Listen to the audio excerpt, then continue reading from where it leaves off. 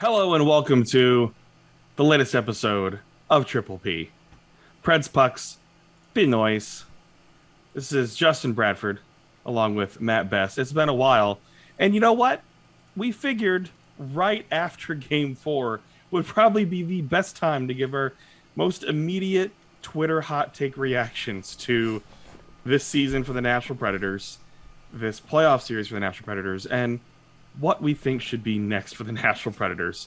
I know Matt has been paying close attention to so much other stuff going on in the NHL. We had him on the PBR live show just to talk about everything else. And I know he has a series he's watching very closely in Toronto as well too. But also just with his job with sports betting and everything too, he has to pay attention to so many different aspects of it. So we'll get into that as well too. But Matt, your instant reaction to the Predators having a lead for all of a couple minutes in game four and getting swept for the first time in franchise history.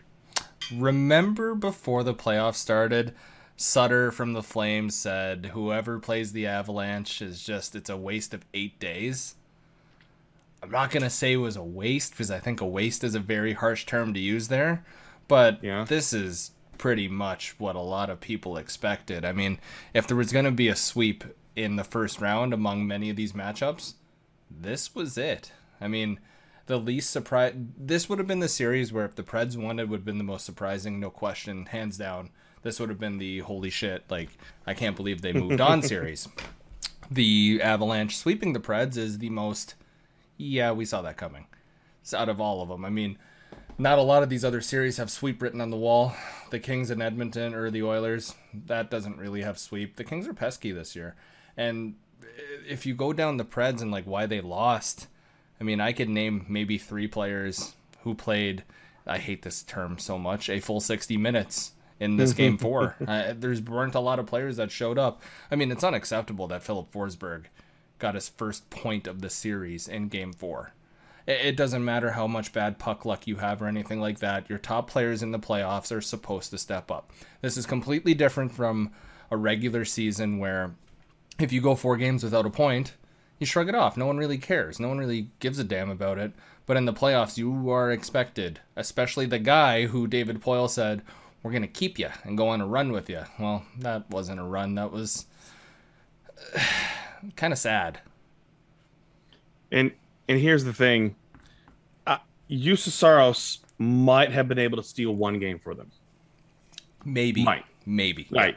The outcome of the series, and I think most of you are with us on this, the outcome of the series was not going to be changed by Juuse Saros. It would have been a little more competitive in games. Sure. Maybe a little closer in game 1. But when your star winger doesn't score, you're not giving much goal support, and you're having to depend on Yakov Trenin, who great for him, but relying on a depth player to keep you in the game. It's not boding well overall. And here's the thing: the Colorado Avalanche won with their backup goalie, Paulo Francouz. I mean, he had to come in relief, cold, and still got the victory. And Connor Ingram, especially given the situation that he was thrown into, he wasn't even the backup. He was the AHL starter and got thrown into this. I mean, he had a couple NHL games. He obviously had practiced with the team a little bit, but David Rittich had been practicing with the team all season. So you think that, they would know more of his tendencies, the way he reacts. That's the thing I've been telling people too, is like the reason why it's important for Rittich to get the start at first, because you have to know how a goaltender is going to play the puck. Every goaltender plays the puck differently and how they react to things, where their rebounds typically go, just how everything works. And you read that in practice, you get to know. I mean, obviously, playing with Pekka Rinne would be very different than playing with Chris Mason, and it absolutely was. Yeah. Pekka Rinne and Finns overall play the puck a lot more. They're taught to. That's part of the Finnish goaltending school, and is how they play the puck. And so, same thing. Rittich obviously doesn't play the puck near as much. Saros plays the puck a little bit. He's getting there. Connor Ingram, very different because you barely know him. And he had to come up because David Rittich couldn't get the job done at all. And Connor Ingram did as best as he could in this. But that doesn't change anything of how this series is going to turn out. And it all, I don't want to say it all comes down to, because that's a hot take. That's a hot take phrase. Yeah. It makes you think so much of 2 things. Point 1 seconds and blowing a 4-goal lead. This team had 2 opportunities to avoid playing the Colorado Avalanche in round 1, and they blew it. Yep. They chipped everything into their own grave. They marked their own grave because of their own mistakes to finish out the regular season. 0.1 seconds. Pretty bad. And blowing a 4-goal lead, a 4-0 lead against the damn shitty Arizona Coyotes, who had nothing to play for except for it being the last game in an arena that doesn't want them. Any other team in the West right now in the playoffs, this was the only matchup where I said the Preds get swept. All the other ones, I mean, against the Wild, I think that would have gone to 5 or 6. The Blues, I think that goes to 7. The Flames, I think that goes to 6. The Stars, I think it goes to 6. Oilers, 5. Kings, 7 between the two teams. Like, this was the only series where I looked at it, and this was the most confident I've been in actual years of calling a sweep. And I'm not patting myself on the back. It's just that's the disparity between the Avalanche and a lot of these other teams. And it's not to poo-poo on these other teams. It's just the Avalanche year in and year out are just such a well-oiled machine. And one playoffs, it's eventually going to click for them. They've been building for this. I'm not saying years. This is the playoffs, but I'm saying you have a hungry Nathan MacKinnon who last year after the playoffs said, I've been in the league for 9 years and I haven't won shit. You're going to get an angry Nathan MacKinnon. You're getting a Nazem Kadri who's having a career year. You're having Cale Makar who gets better year after year after year. Cale Makar had 10 points in 4 games. This is the perfect storm that the Predators wanted to avoid, and like you said, they just completely blew it. I don't know if the Predators wanted to avoid it. All the fans and everybody else did, because they sure didn't play like they wanted to avoid it. If they wanted to avoid it, they probably would have, secured 2 separate games where they had an opportunity to. Yep. At the closing, I don't even want to go back to the fall, to the winter, to the early spring or whatnot. Be like, well, what if? You could go and nitpick any game. There's so many games that they lost by a goal that you could have been like, sure. They could nitpick. But at the very end, when you are standings watching, and you control your destiny of what seed you're going to be, you blow it. Yeah. You absolutely blow it. And the thing is, it's not like we're saying they would make a run to the Stanley Cup. It's that, once you get past that first round, a lot of things can happen. And it's so good for you as a team for building. It's good for your team in terms of money coming in. It's good for the fans to grow the game. It's good on so many accounts to just make it to the second round, because this team now has not made it past the first round in so long that people are starting to forget. 2017 is becoming a distant memory now. That's 5 years ago.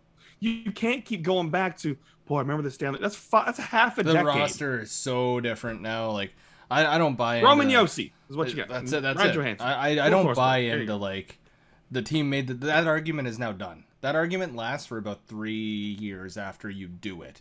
The team went to the Stanley Cup final. Getting it out of the first round would have meant what you said and so much more to save face. David Poile now has egg all over his face. John Hynes has egg all over his face. But so many people are being critical of John Hynes. And yeah, I get it. There's some micro coaching mistakes that he definitely made throughout the playoffs. Should have shuffled the lines way earlier. There's a lot he should have done. But you've said it. People on Twitter have said it. This is a team who was supposed to just suck. Like, this was a team where things went right and they made the playoffs, and it was exciting to get to the playoffs. It wasn't exciting in the playoffs. Anyone who tells you that, except for the overtime game, is a liar. This was a team that overperformed, and then they got exposed in the playoffs. This is a team where at the beginning of the year, when you and I were talking about it, and the Predators wanted to roll in the season with David Rittich as the backup, what are you going to do? Like, there's nothing in that scenario where David Rittich is going to carry your team and steal a win. Big Save Dave exists because he's stolen 1 or 2 games against shitty opponents in the past. Big Save Dave is good as your number 3 goalie. He's good as the guy you acquire at the trade deadline to go, okay, if our backup gets hurt in the playoffs, this guy's pretty good. The team should not be relying on Connor Ingram. And yeah, it's great that Connor Ingram came out and had a good showing, and that's awesome for his confidence. He's not the goalie of the future. Please get that out of your head right now. It was just Getting out of the first round would have meant so much more for this team other than, like, we slayed the Colorado Avalanche. It would have been, wow, David Poile, good on him for keeping Philip Forsberg for this stretch run. Wow, right. David Poile, these little moves that you made and just showed faith in your team. Good for you. At the end of the year, where are the Preds going to draft? It's the same old shit year after year with this team because there's just no... We're going to talk about the trade deadline next year. There's no cojones to actually sit down and make a big move. Forsberg should have been gone. A lot of these guys should have been gone at the deadline because the team was punching well above its weight class, and this is what was going to happen. And the way I see it, too, I know a lot of folks calling for John Hines' head. No. If there's a situation, I'd rather see new management and see what John Hines does under new management control, too. And it's more that if Philip Forsberg signs with another team, which I would say he will, there's that great potential. Now, you talk to folks here in Nashville and back here at home, and I get the argument, too, that they've got to be pretty close on something because hopefully Poile would not let it go that far if they weren't at least close. Or if Poile heard Forsberg's number, what he's wanting, not willing to give it then, but understanding what he might get in the open market and basically be able to match whatever happens. Yeah. Which that match reminds me of the Suter thing. but if he's willing to match whatever number comes up in the open market, there's that. But if somehow Philip Forsberg is not on this roster next season, that'll be one of the few times that I will go full nuclear on Twitter. Because y'all know me, I don't call out much and go in full attack mode. But when you were burned by a star player before, and you were burned by a college free agent, basically, at least you got a pick out of that, which is great. Yep. But when you've been burned in the past and you don't take it upon yourself to get lots of assets in return to set this team up for a better future, if that happens, and it's an if, you still have some time. And I mean, he could trade him if they all of a sudden don't have anything. He could trade him. He's going to get way less just for negotiating rights. But at least that team would have the extra year. Get a fourth. That's about all they'll have. Yeah. That's it. If that happens, especially with me retiring from live coverage. Oh, you can go full nuclear then. You will see a Justin Bradford like you have never before on Twitter lay absolutely into everything because of that mismanagement. Oh, I'm so excited for this to happen. It's like up until the game was over, I thought to myself, Forsberg could come back, right? And then he did his final lap, and I went, he's gone. You don't do a final lap unless like there's that that lingering feeling in your head as a player that this could very well be it. You don't see players take a final lap of Philip Forsberg's status. He's not a superstar. He's a very good player. We can agree on that, right? Like, he's just a very good player. Superstars take laps to pay homage to the fan base. Very good players, captains, they also take laps, or captains take laps. Very good players, don't think they're taking a lap unless they're leaving, like, for sure. He's not staying. I don't think he's staying. It's just been, as soon as the matchup came between them and the Colorado Avalanche, I went, oh boy, goodbye Philip Forsberg. And now, as soon as he did that lap, it's, oh boy, see you later, Philip Forsberg. Thanks for everything you did for this franchise. Which, I mean, when it happens, we'll have a farewell episode, and I'm ready to accept, like, if I'm wrong on this, but right, all the signs are pointing towards, like, goodbye, farewell. Because it doesn't look, because this doesn't happen. You re-sign your upcoming free agents, or you don't. You don't have much waiting in the wind, and it's not a Mikael Granlund situation. No, this was like, this felt like David Poile went, this is my rental acquisition at the trade deadline, and I will do this just like with Granlund. Just by keeping you, and that is it. That's not good enough. If David Poile, like, so going into next year, which we'll have a full season of, or episode of, many episodes, if you go into next season and you don't keep Philip Forsberg, let's say that bridge is crossed, you have to go full rebuild, right? Like you have to go, hey, Roman Yossi, I'm sorry. This team's about to suck for a little bit. We're going to do a full youth movement for a year or two. Please stick around, enjoy the kids. What else are you going to do? You're anchored by those $8 million contracts. So you have to find a way to find the Arizona Coyotes to take those. I mean, Matt Duchene's tradable now. Slightly. Way more than last season. For sure. Like he has Johansson's way more tradable now too. Johansson had a really good season as well. I would still temper those expectations of one good year out of the many compared to last year. Right. So I mean, last year you were losing assets to trade Duchene. Right. This year, probably still not going to get a heck of a lot. No, but I think you could probably weasel a first out of somebody. I think you could weasel a second. I don't think you're getting a first. Okay, a second and a mid prospect. Yes, maybe. He now has value. Johansson, I don't think you're getting anything higher than a fourth and a mid-level prospect. Depending on the team. True, yes. But their cap space. It's the $8 million. It's what teams can take on that $8 million. Absolutely. This, right? Like, absolutely. It's going to be a very tricky situation in the offseason. I would not be surprised if this team looks almost completely different. Oh, I mean, it's something that's like years in the making that should have happened.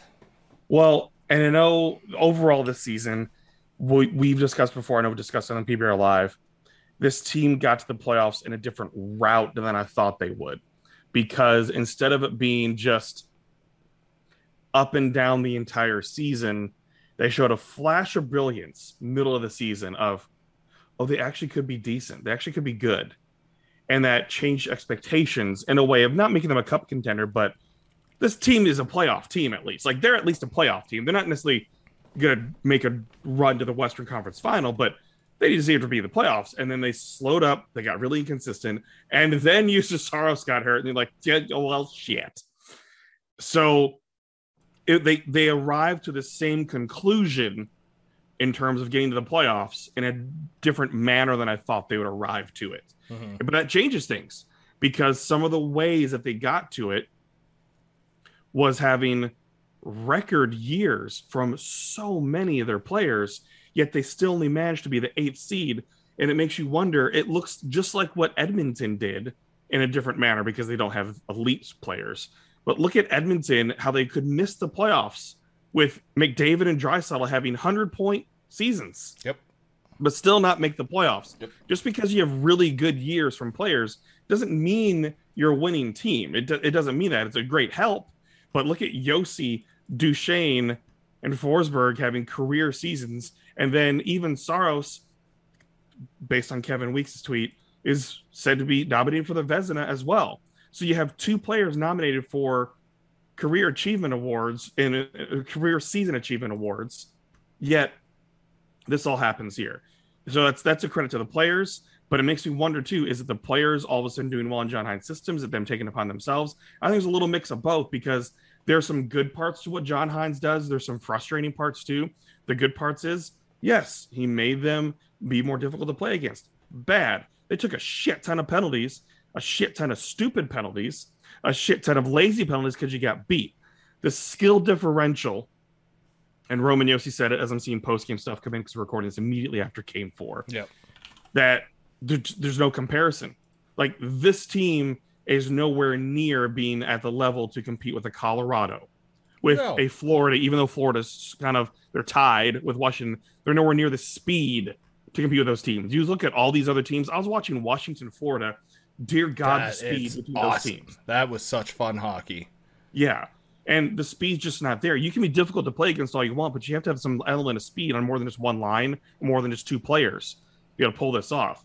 The Preds still don't have elite players on the forward areas. They have an elite player in Roman Yossi, and they have turned it into elite player in Justus Saros. That's it. Yep. That's it. Philip Forsberg's not elite. He is very, very good, but he's not been consistent enough in his career to be elite. The other thing you got to look at, too, is like the scoring that you thought was going to come from the middle 6 didn't ever come. It never happened. And it's not to blame like some of the players that ended up spending some time on the middle 6, like Johansson, who got bumped up and down, like a Granlund. Those guys did their job.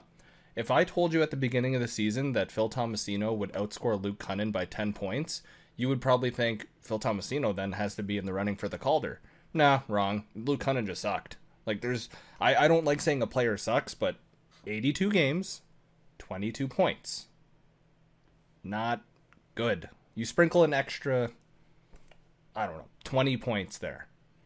The team goes up in the standings a little. Tolvanen, you sprinkle another 15 points on his 23 because you thought some growth would happen. Team goes up another few games. Yakov Trenin should not have outscored Tolvanen and Cunnin. That's just it. That's wrong. Colton Sissons should not have done that. Carrier should not have done that. All these guys should not have outscored these two players. Three players, really.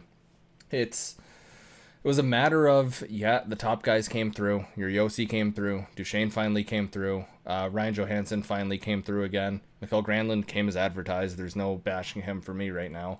Philip Forsberg had a great year in the regular season. Everyone else failed this team. You can say, but they had an identity. They had a checking line. They had the herd line. That's great. That's a great complementary line to have. You have zero secondary scoring. You have so much primary scoring out the ass, and it's fantastic. It's a great problem to have. But when your secondary scoring is does nothing, and then your general manager does nothing to address that, you're setting yourself up for failure. You can't just do status quo when you're just plummeting more and more and more. And you can rely on the kids as much as you want, but in a year where you're trying to make the playoffs, and they did, and you're trying to be competitive, and you're waving to people that you want to get to the second round, and you're making no moves by keeping Phil, it makes no sense. Now, if expectations were different and this was a rebuilding year, you look at Tolvanen and you go, sophomore slump, sucks. Move on. Right. Next year you'll be better. You look at Phil Tomasino and you go, 32 points, 11 goals, kid's got a bright future. Instead, you look at it and go, Tanner Jeannot is the only young gun who really impressed me. Phil Tomasino should have scored more points because that pressure's on him now to perform. It's unfair pressure for a kid in his first full year of the league. That it shouldn't be that way because people are going to look at him and blame him for middle six scoring. People are going to look at Luke Cunnin and deservedly blame him. These are all... It starts at the top and trickles its way down to the bottom. That's the way it is, and I don't want to spend this whole episode going, well, David Poyle's not great at his job, but expectations are going to be completely different next year if this roster remains close to the same. Yeah, and Gover's going off on a tangent on Twitter, as Gover does right now about Poyle. And about who's going to be better. It's you don't know who's going to be better, but sometimes you have to take chances on stuff. And the way these rosters have been built is just to get a team to the playoffs because there hasn't been as much. There was pressure to win a Stanley Cup the couple years following the Stanley Cup run to the final, and complacency set in a little bit too. I mean, you had to make the change. You had a pandemic, weird bubble season. You had the weird shortened season. So, I mean, I give a little bit of rest to some of those things too, just because there's so many weird things. And this was John Hynes' first full season with a training camp. Weird to think that because he came in January 2020, and this is his first full season with an extra training camp. And the team was adjusting. I think they overall adjusted well. So it just makes me curious, too, of some of the different tools that could come in. And the coaching decisions that started to get to me for these things was, why the hell is Ben Harper getting some playing time earlier in the year instead of some of the other guys like a Jeremy Davies or anybody else? The decision that I've talked about before, bringing in Jeremy Lawson, was not that it was Lawson's problem that he came in, it was what was given up for Lawson. That was the issue there too. Well, it's a draft, it's a lottery, you never know what's going to happen. It is, but you're more likely to get a better player higher in the draft. More likely, never a guarantee, higher in the draft, especially in a deep draft when you need to continue to build, than you are with the lower picks. It's just naturally how it happens. So questionable things right there. There's been great things that David Poyle's done, like the Forsberg trade was fantastic. That was incredible. It's a home run. It was an absolute, and most GMs have really good things they do, and there's some really bad things that they do as well. I mean, the Subban for Weber trade worked out really well for them. And in a brief moment to where they had to do some things immediately to make that run, boom, Subban came in and immediately made a difference. And then they're able to trade him off to dump that cap really quickly when they had to. Those are two smart moves with Subban to bring him in for a temporary amount of time, and it didn't really affect the team in a negative way both times. So, but then there's also been a couple bad things in terms of what they've done. I mean, the Santorelli and Franson trade, exposing Rem Pitlick earlier this year was questionable because I still think that he's a prospect that could play on the third line on this team. That would have been fine. And then the coaching things as well too, in terms of who's getting put out there and why did it take so long for Cody Glass to get an opportunity in this organization? Because the season he had in Milwaukee, and you're putting in a Michael McCarron or a Matthew Olivier over a Cody Glass who actually has an offensive upside when you need to score freaking goals. Because David Poile believes that playoff hockey is just rough and tumble and you can get your scoring from 3 guys.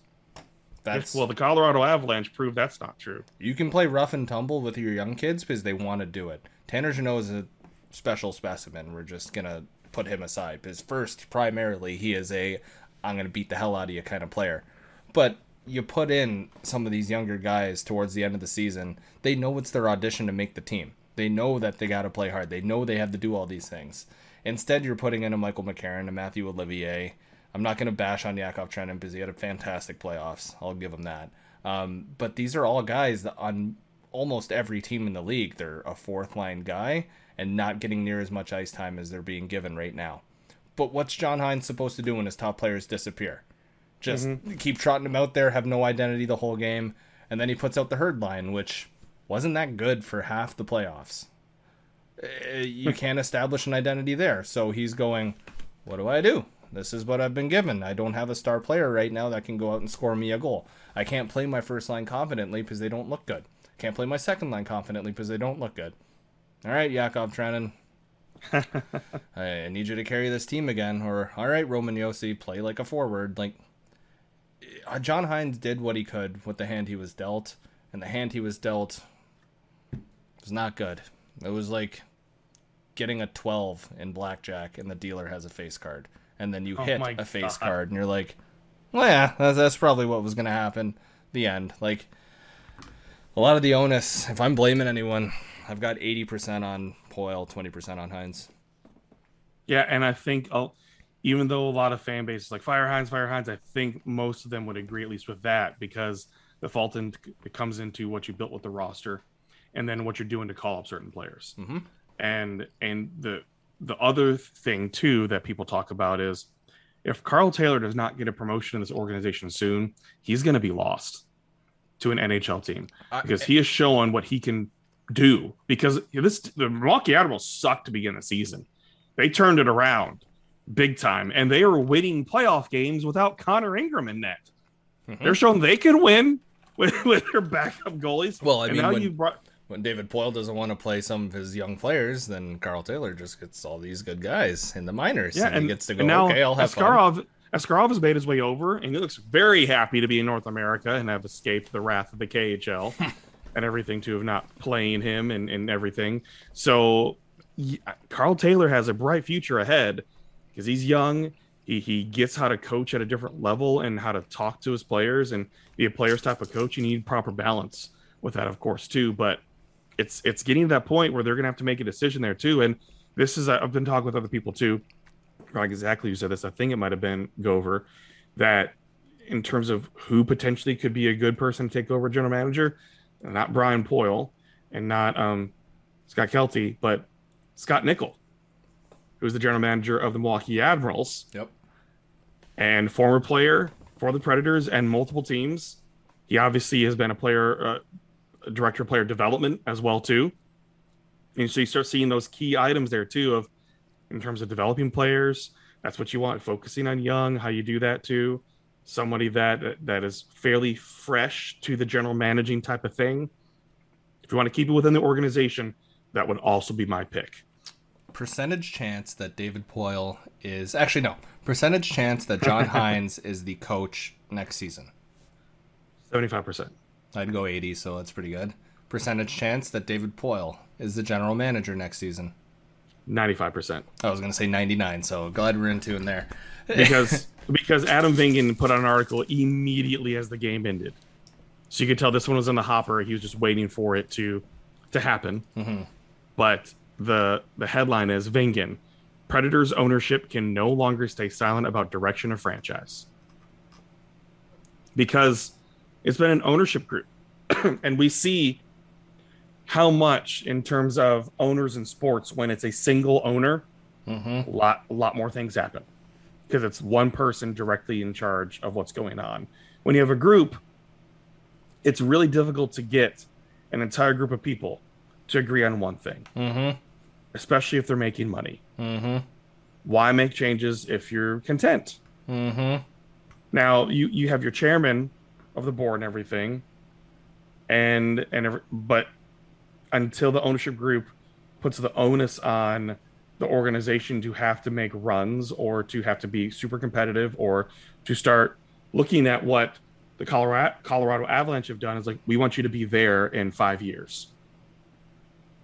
Then no changes are going to be made because David Poile is the general manager and the president of hockey operations. Yep.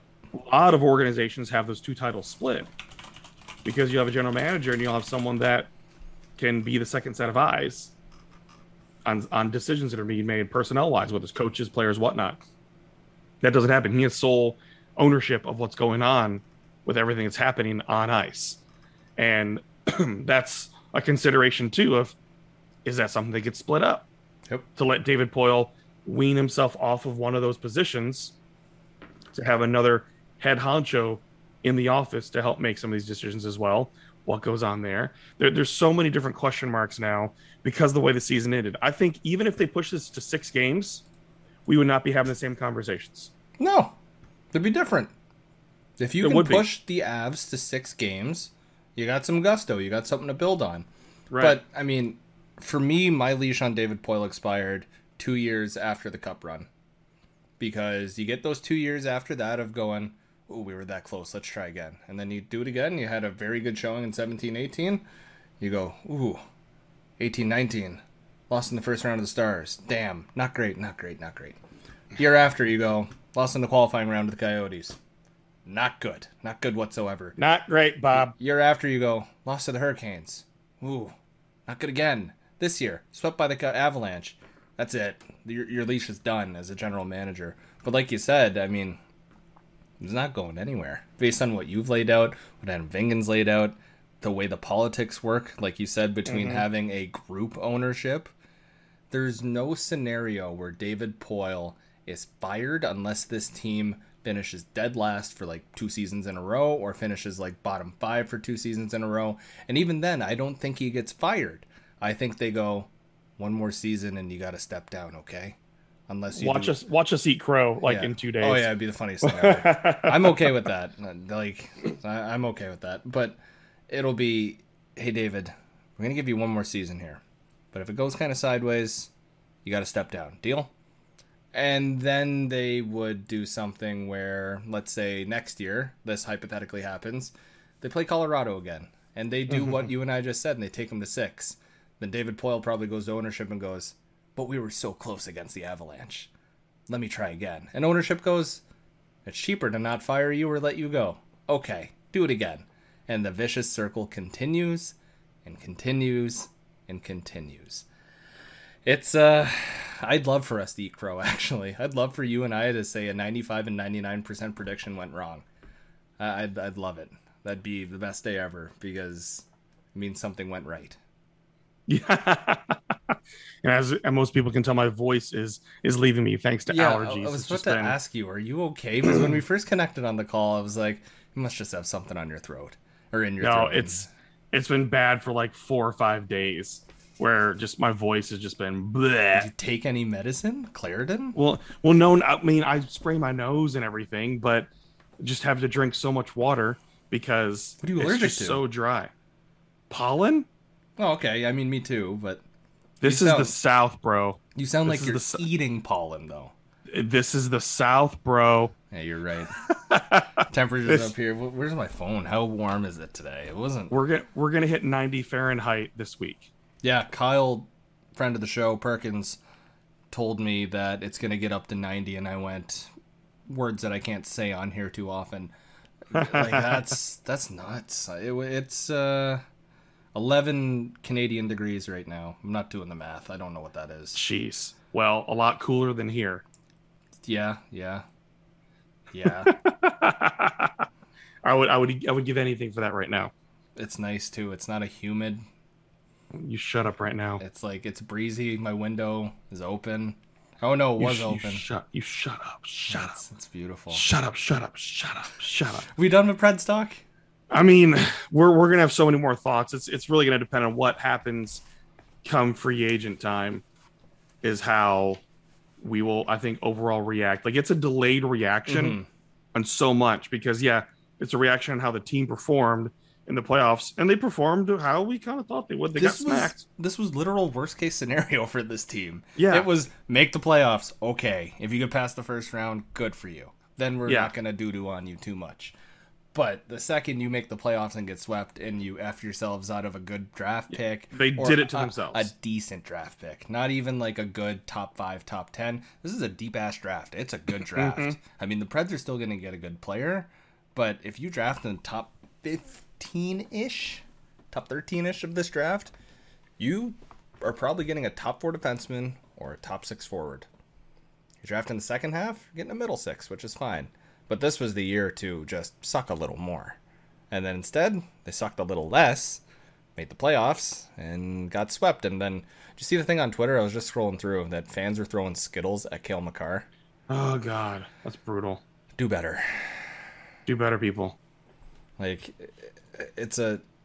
I don't want to get into this too much. Just be a better person. Yeah, I see it. Excuse me. I see it as the people that were doing that might have been lower bowl, are the ones that are fair weather. They're not ones that are with the team through highs and lows, ups and downs, things like that too. They're not the ones that give all their money to support a team that deserve to have opinions because they invest a lot of their money in buying merchandise, things like that. These are people that just want to spend a lot of money, go to a playoff game because it's something that's going to be cool for the gram. Get it filmed. I was about to say, this is probably filmed on Instagram of... Watch me throw Skittles on the ice. Yeah, I Cale Makar. Yeah, like, come on. But anyways, we have both been through a lot of changes here lately. Yeah, that's why we haven't been here. I mean, I think our last episode was right after the Stadium Series. And it was 2 weeks after the Stadium Series because we were busy. Yeah, just a little bit. So Matt got a new job. Boy, can you imagine how behind it would be if we're still locked on? Oh my goodness. Do you imagine how quickly they'd be like, what are you guys doing? Get out of here now. Like, we have jobs. Yeah, we do other things, thanks. Matt got a new job. I got a new job again, but I'm much happier where I'm at now than where I was. Yeah. Alex and I had our wedding reception. The Preds season ended. Doctor Strange came out.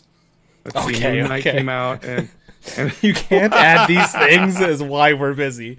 You were good right after, or right up until you said Doctor Strange came out. People took us seriously until you said that. What? I've seen it 3 times. You're fucking kidding me. What? Well, dude, it's been out like 3 days. Excuse me. What? Don't judge me. I'm judging you for not seeing an opening week. You hit like that number after a week or so, but it's been like, what, 3 days, 4 days? It came out last Thursday night. It's Monday. It's Tuesday morning. It's Monday. Yes, so that's 5 days, smartass. That's 3 out of 5 days that you've seen it. I went to a press screening last week on Monday. How good? Well, out of 10. Yeah. Out of 10, I will give it an 8.5. And I know you're like pretty bang on about these things, so okay. I've heard super mixed reviews, so. And it depends on what kind of Marvel fan you are. You and I align on most parts Marvel, so. I think if you're deep into stuff, you're going to enjoy it. Yeah. There's certain parts that I enjoy a lot. There's certain things I wish they would explore more. There's certain things that are just like, oh my God, that's cool. Was it better than the first Doctor Strange? Oh yeah, yeah, Really? Because I really enjoyed the first Doctor Strange a lot. yeah. I believe it was the better than the first one. 'Cause a lot of the first one is really origin story. It's him interacting a lot more, and there being a lot more gravity to decisions being made too, because it's tied in more. So that's why I say it's better than the first one. Also, Wanda Maximoff, mommy.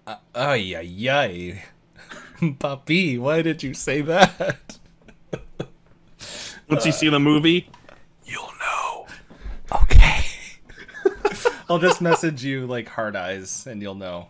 Okay. That I've And then seen also, Matt moved. Yeah, I have a new as well. backdrop that is only Yeah, part of the screen, so. He's in the Bahamas now. Yeah, Congratulations, I Matt. wish. It's 11 degrees in the Bahamas.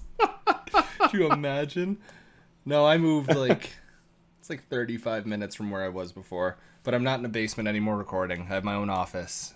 With a window. I have 2 windows that aren't basement windows. You're not a troll anymore. And my walls aren't made out of blackout curtains anymore either. I have a door. I have a mini fridge down here now too. It's pretty awesome. It doesn't sound like a toilet's just flushing all the time. Yeah, it was pretty brutal. It's a lot better. I need to soundproof the room a bit more, but it's pretty good. The only shitty part about where I live, though, across the street and about 1, 2, 3, 4 houses down, there's these kids that are like, I don't know. I call them kids. I feel like an angry old man. I feel like,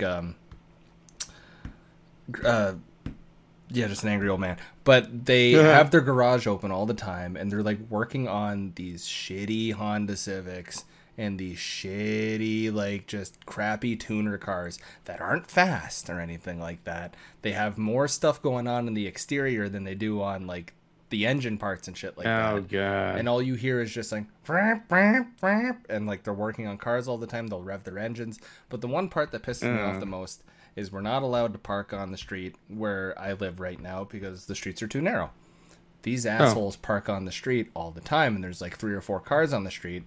I drive a compensation pickup truck, and it's hard for me to drive around because they park on the street. So I'm just waiting for like new neighbors close to us to move in, and I'm gonna be the guy that calls by law. All right. I feel like an angry old man now that I like have a house. Well, yeah. And I can do these things. Also, hanging pictures sucks. 'Cause I can't just ad hoc stick things to walls or have jerseys hanging up and call it a day. Like, you gotta measure this shit, and it's tough. Welcome to adulthood, bud. Yeah, I'm a young adult. I don't know. You sometimes seem like you're in your 30s, old man. Yeah, that's completely fair. I do sometimes. So, like real quick, tell everybody about your new job. Yeah. What you're doing there. So because it's right up your alley. Totally. It is. I left Sportsnet. Ooh. Gotta be careful how we word things here. I left Sportsnet because my long-term goals did not match their compensation and growth projections. That's the best way to put it. Basically, the dumb way is what I'm saying is I wasn't paid what I was worth, and they had no plans on paying me what I was worth ever. I interviewed That's totally fair. Yeah, I interviewed for a bunch of jobs. I actually accepted one with a different job, and was gonna start there. I know what that's like. Yeah, and then after like a week, it was like a week away from starting. I did them dirty because another company that I was interviewing with really paid me what I'm worth and had such a better environment from the sounds of it. And it wasn't about the money, honestly. It was about like the fit for me, the role. Like, I'm managing a full team of people that just kick a ton of ass. I get to work from home remote forever. The company's based out of Vancouver, which is super cool. If I ever want to go there, the opportunity is there for me. But yeah, I'm the head of content at a place called Snapcall Media. Basically, we take on clients and they're like, hey, we want to start a podcast, or hey, we want to do this TV show, or hey, like, we want to build a graphics package and do things like that. We help them. We can film the shows for them. We're partnered with people like 888 Poker. We got people going to the World Series of Poker and things like that. It's a lot of poker and casino focus, but I've been brought on to do a lot of like the sports stuff. Like, we have a show called Best Bet where we have 5 professional like gamblers going up against one another, and we gave them like imaginary dollars, but whoever wins the most money out of those imaginary dollars at the end wins a pretty hefty cash prize. And so like I revamped that show completely, And like from day one, this company has trusted me to do pretty much anything. They're like, yeah, you can hire and fire anyone you want. And I was like, ha ha ha, very funny. And like 2 weeks later, they're like, no, you can actually do that if you want. And I was like, oh shit, like this is this is a big boy job. But no, it's awesome. Like it's a really good work-life balance now, because they understand that like people are people, and I can take time off. And like if I go golfing in the morning, I can be like 30 minutes late after my tee time, because work-life balance is great. It's the first job since 2014 where I have a Monday to Friday. I haven't had a Monday to Friday since 2014. Oh, man. So this is like, I get to do stuff on weekends now and evenings. My shifts end at 7 p.m. Eastern. I don't start work at 6 p.m. Eastern anymore. It's quality of life has gone up. I'm much more happy in the workplace. I think people can notice that I'm happier too, because I'm not a miserable dick. It's been good. I'm very happy. Yeah, here's a small dick now. No, that's why I said compensation truck. Yeah, but you're repping the shirt from your new company, and I mean, you and I like chatted behind the scenes before you made the transition over and everything, but you were just genuinely like ear to ear grinning with this job, and like, I think you've shown it off more in a good way. I'm not like poo-pooing on like social media in the first week of your job compared to the whole tenure at your other job. And that's not to say your other job was shit, but I'm just saying like this fits you so much better. Well, who cared about, and my follower base, who cared about Medicare? Well, yeah, that, and I mean, like you, this is right up your alley. What you're doing with Special Olympics Tennessee, this is way better. It's sports, it's nonprofit, and everything I'm doing is still completely relevant to people that follow me when it comes to sports and also the community. So it's been absolutely fantastic. In my first week, I got to interview Drew McIntyre, WWE superstar. That's pretty cool. And champion. Yeah. I mean, I don't even follow professional wrestling. But that's a big deal. It's a big deal, but I know enough because so many of my friends do. So I understand how big of a deal it was that Plus Dude is big. I was, hey. Probably the friendliest guy, too. Oh, so friendly. So friendly. He just moved to the Nashville area. So he's based here now, along with Sheamus is based here. So many are based here now in terms of former professional athletes or WD wrestlers. Mm-hmm. It's pretty awesome. And so he came to visit our athletes at Centeno Sportsplex and gave every single one of them championship belts. That's awesome. That's a stand-up move. That, like, for the kids who get those belts and things like that, that's a lifelong memory. Like, exactly. So did that, and then did that feature, and that went viral. Nice. That was awesome. That video feature. So the work that I do, like with Penalty Box Radio, the hockey interviews that I've done, everything, I'm applying the way I build content, and now I'm doing it for a full-time job. Yeah. So I've been working towards this, like, for the past decade of trying to get a full-time job in sports, and now I do. But now it even means more because I wake up and I do meaningful work. It's not just doing stories and content for the sake of content and stories. It's the content I produce is making a difference in people's lives. And that's what's important, bringing attention, helping to bring donations, helping to bring all that. So it's incredible.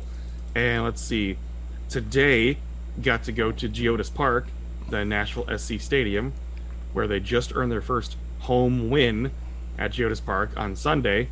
And our athletes from our unified team, which is where you take our Special Olympics athletes and you pair them with able athletes to form a team. So the MLS supports this. So this is a huge thing. The MLS wants unified teams for every single city, to where they'll travel and get to play against the same opponent that their MLS team's playing against. That's cool. So that's awesome right there on the pitch. So Nashville SC's been working on this. Obviously, we had the pandemic that delayed it, but they signed our athletes to contracts. So the general manager was there, and they all had jerseys made for them with their last names on their jerseys. That's cool. And then Tempo, the mascot, was there. The supporters came out too, along with family and friends. So you had people from the roadies and everything were there.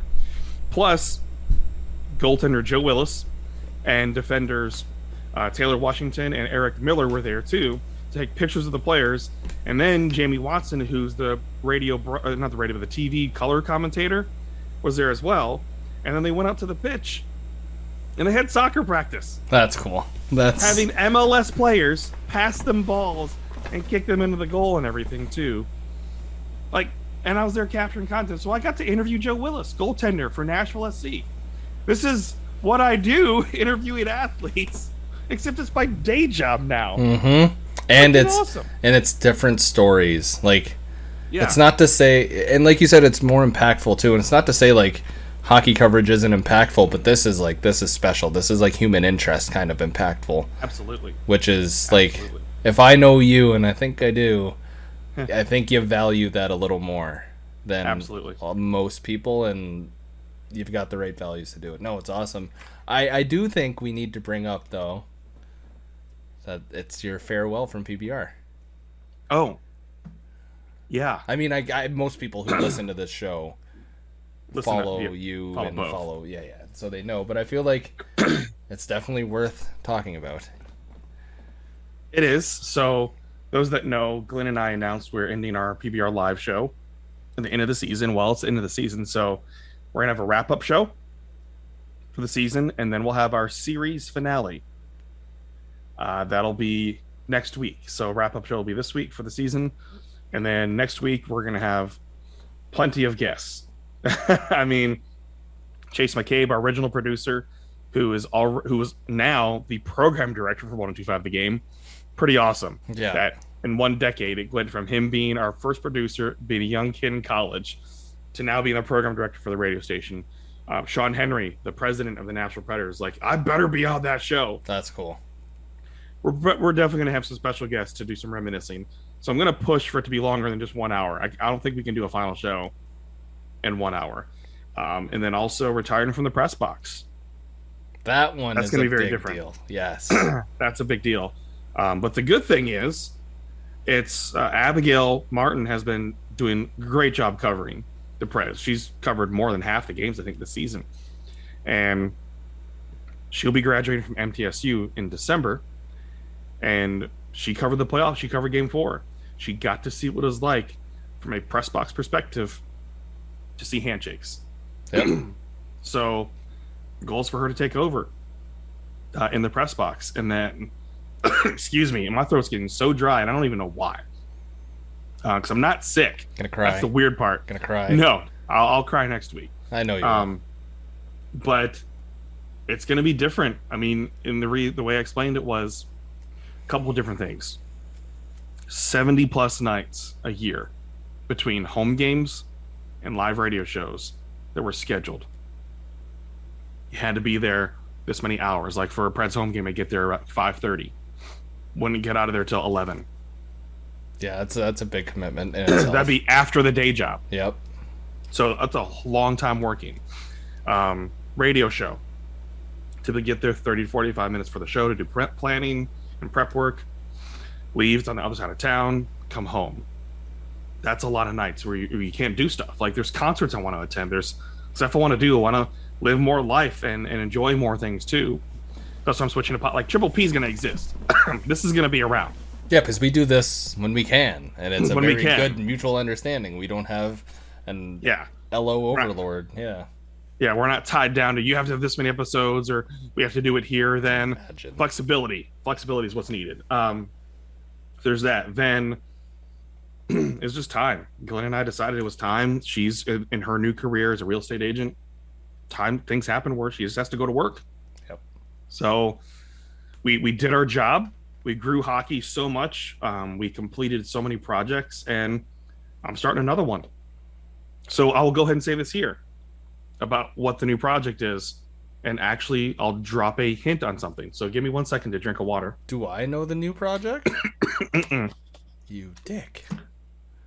Oh, I'm sorry. What? I'm just giving you business now. Okay. So we've teased it a little bit on Twitter, but this is a thing that obviously, if you've been following along on Twitter or Instagram or TikTok, you've been seeing I post a lot about movies. You all know that if you listen to Triple P, how much I talk about movies.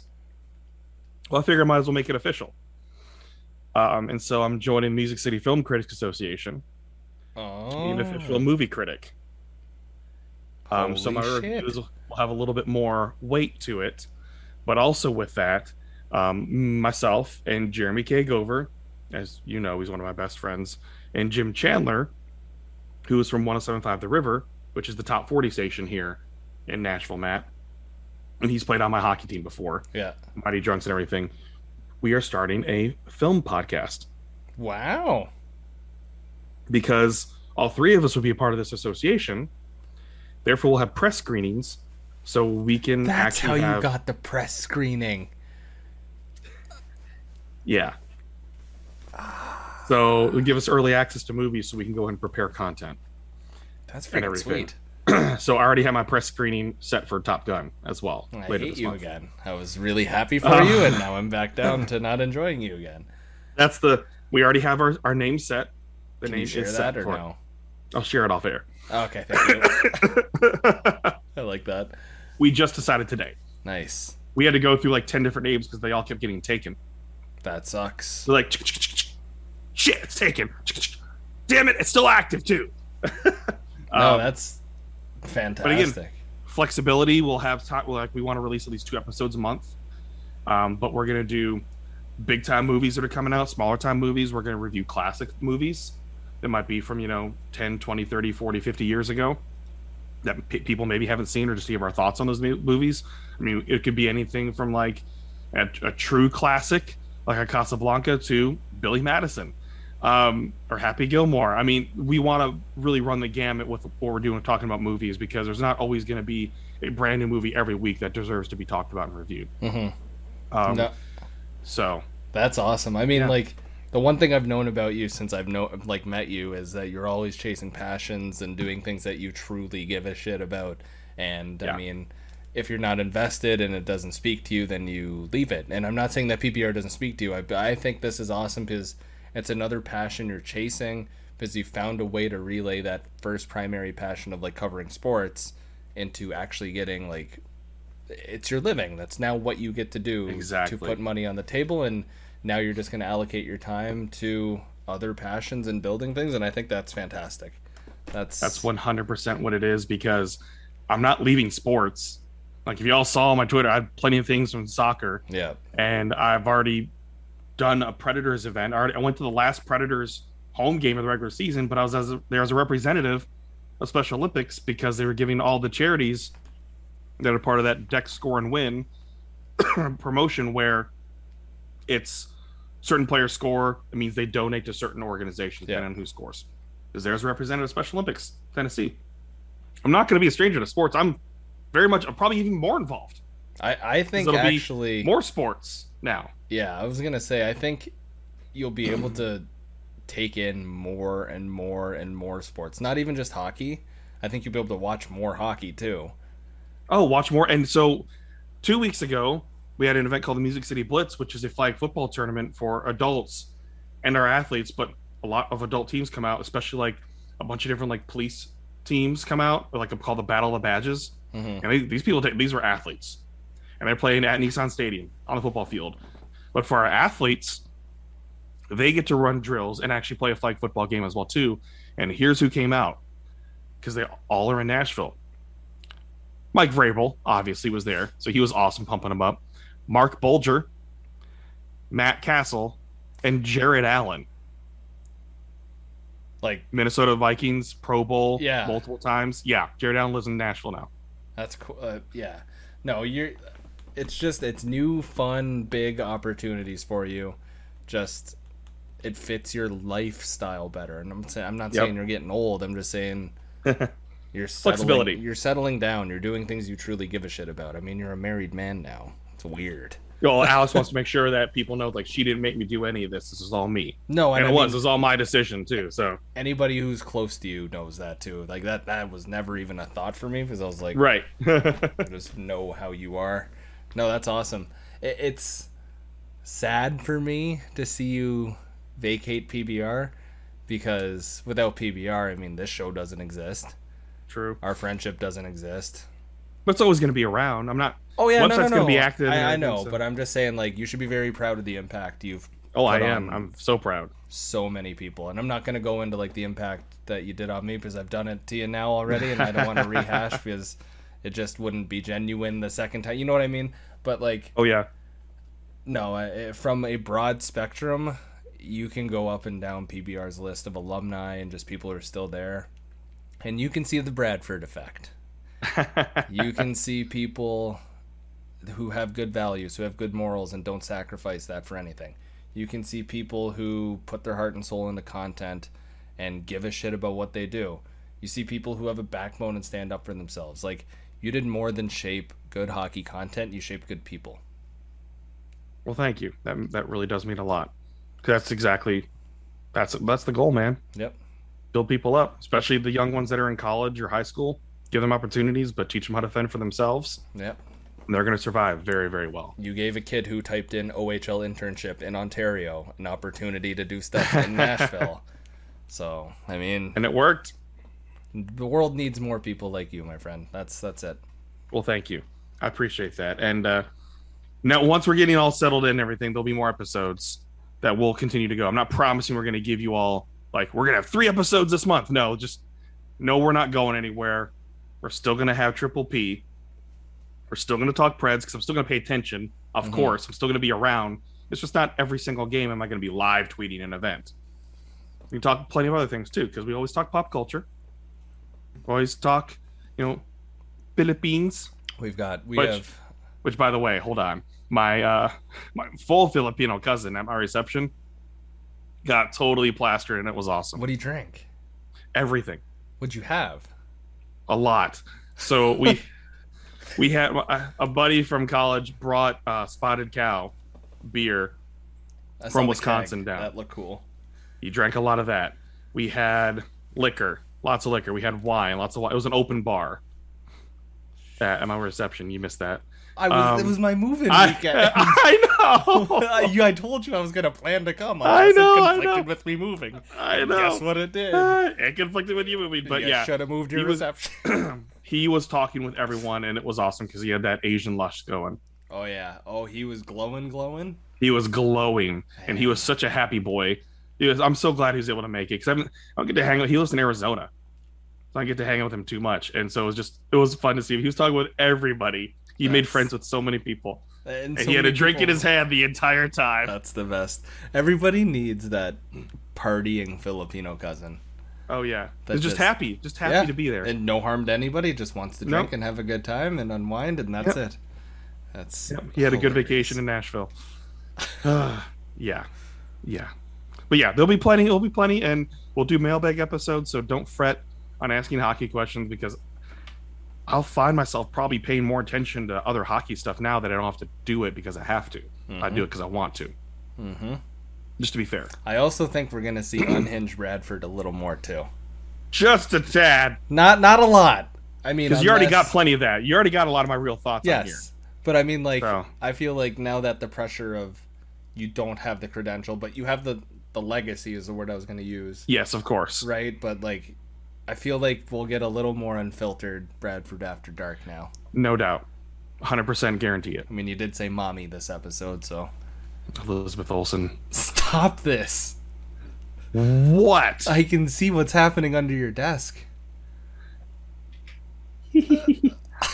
Yeah, twiddle that a little more. Audio listeners are probably very confused, and that's great. People that aren't watching are very confused. Yeah, so that's your reward for watching the podcast. Once you see Doctor Strange and Multiverse of Madness, you 100% understand why. Why you said mommy. Okay. Yup. All right, folks. Well, thank you so much. He's at Best of Matt. I'm at Justin B. Bradford. You can go ahead and follow us at Triple P Podcast _ on Twitter. And as always, hopefully my voice is back for our next episode. Thanks so much for tuning in on Triple P. Mommy.